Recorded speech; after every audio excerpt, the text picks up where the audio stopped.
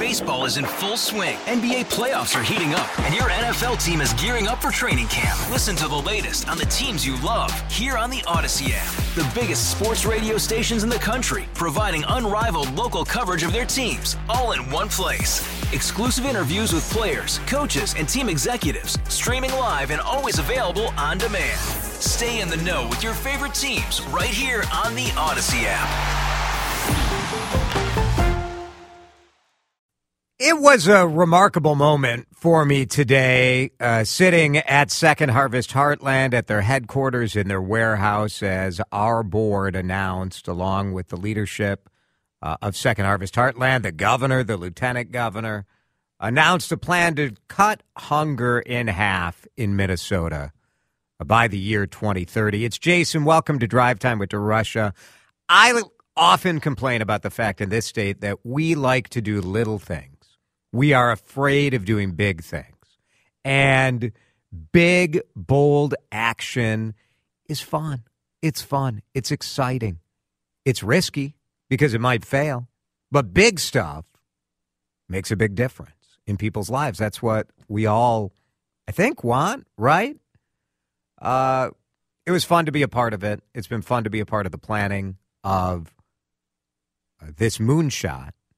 And today on the show, we're going to talk with Allie O'Toole. I almost never start the show asking you to stick around until 4 o'clock. But today I really hope you will, because Allison O'Toole, who runs Second Harvest Heartland, will talk about what it means, right? Like you've heard CCO reporting all day talking about the moonshot and the goal to cut hunger in half. Well, how? What does it mean? What can we all do? And we'll talk about that kind of because we can't just keep feeding our way in an emergency sense out of hunger. It doesn't solve the problem. It gets people to tomorrow, maybe, you hope, but it doesn't make people less at risk of being food insecure or being hungry. So we'll talk about kind of what that means for Minnesota coming up at 4:05. I wanted to start today because this weekend as a Twins fan was so special. TwinsFest back in action, the Diamond Awards last week. Just this sense of optimism and excitement that only sports, I think, can provide. I really do.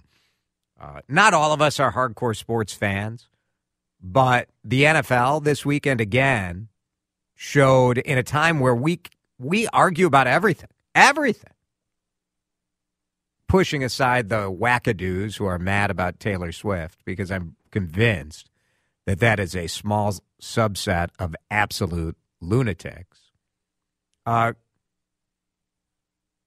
Most of us came together this weekend at just how crazy these games were and how fun the NFL was. And it is emotionally difficult, I think, to get your arms around it if you're a thinking person and you look at kind of some of the negative of football, right? It's an incredibly brutal sport.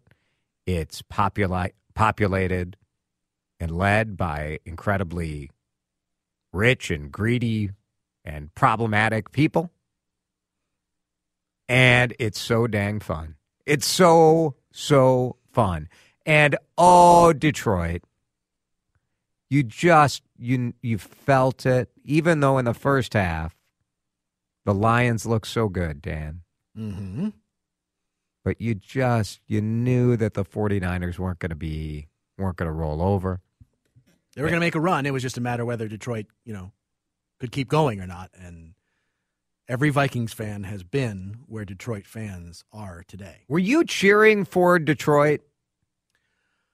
I mean, at this point, when it comes to the NFL, I don't really have much of a rooting interest. Care. I just want entertaining games. Right. And we were delivered 2 very entertaining games yesterday.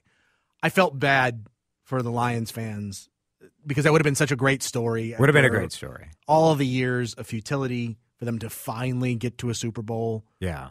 Would have been something. And, to sort of have it be, there's a multiplicity of factors that went into that, but there was certainly some shooting oneself in the foot that was involved.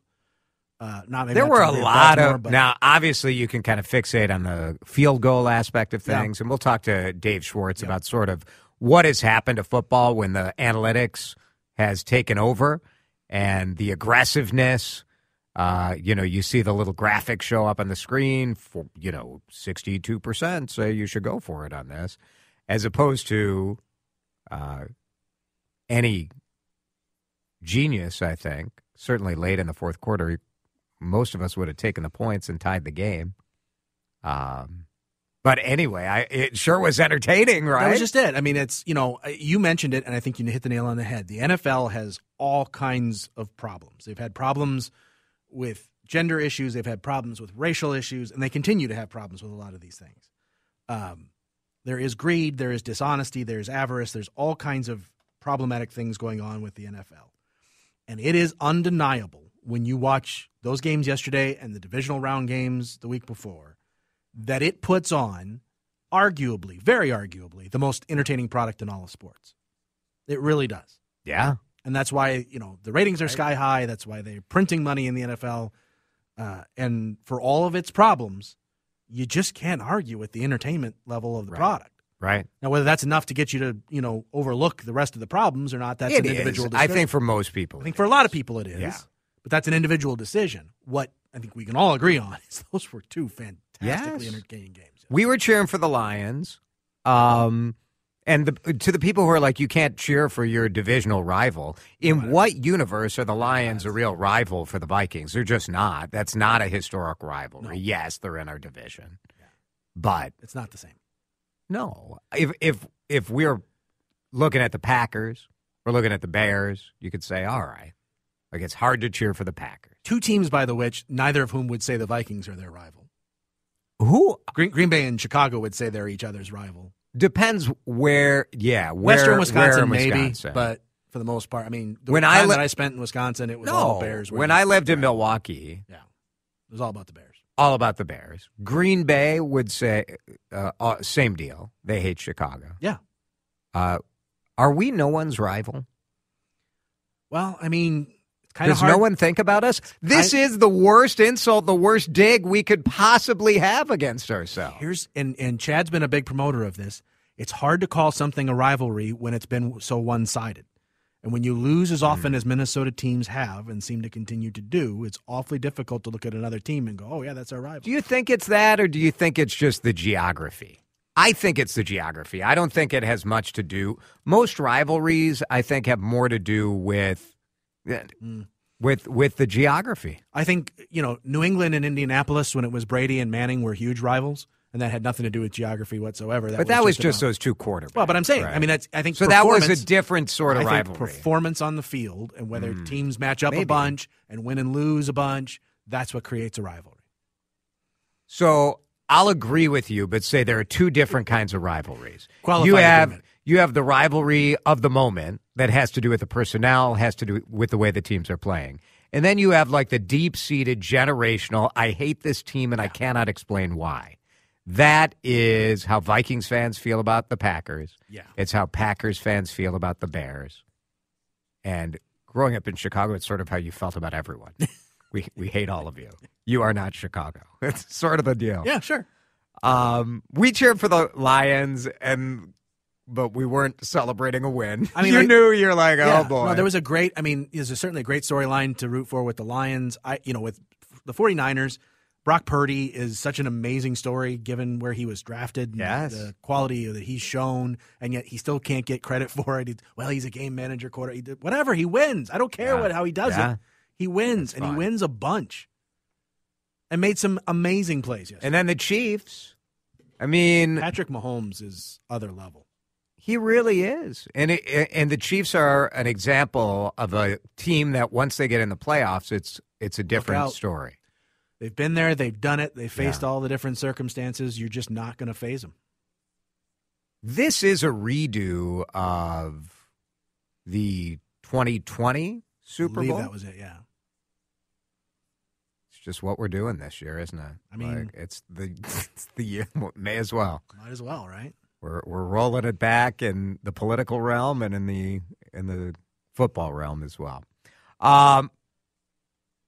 I want to replay the conversation we had with Pablo Lopez from TwinsFest this weekend. TwinsFest was so fun.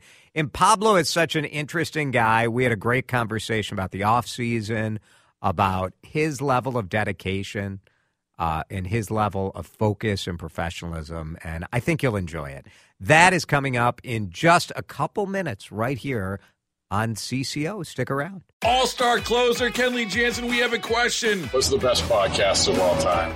Baseball isn't boring, baby. I'm Rob Bradford, and every single day I'm sitting down with the biggest names to show you this great game is the greatest game. It's my podcast. It's my passion. It's a cause I started more than 2 years ago and is now the most prolific national daily baseball pod there is. Another fact, so jump aboard the BIB Express. Follow and listen to Baseball Isn't Boring, presented by Wasabi Hot Cloud Storage on the free Odyssey app or wherever you get your podcasts. All right, welcome back to TwinsFest live at Target Field on News Talk 830 WCCO. Let's hear it for Pablo Lopez, everybody. Pretty good. It's Jason DeRush along with Chris Atterbury continuing our live coverage that's been here on CCO, the home of the Twins. We can't wait to get back to the season. We can't wait to get to Fort Myers. And Pablo, you'll be down there pretty soon as well. Yeah, I'm going to be there in 2 weeks from now, actually. Yeah. I like to get there a couple of days before it actually starts, get settled. I don't like doing things rushed or anything, so give myself more time. Is it different this year having had the full season now as a Twin, as opposed to last year when you're coming to a new organization with some unknowns? Absolutely, especially exactly a year ago, the first TwinsFest Live, all these festivities with all of you guys.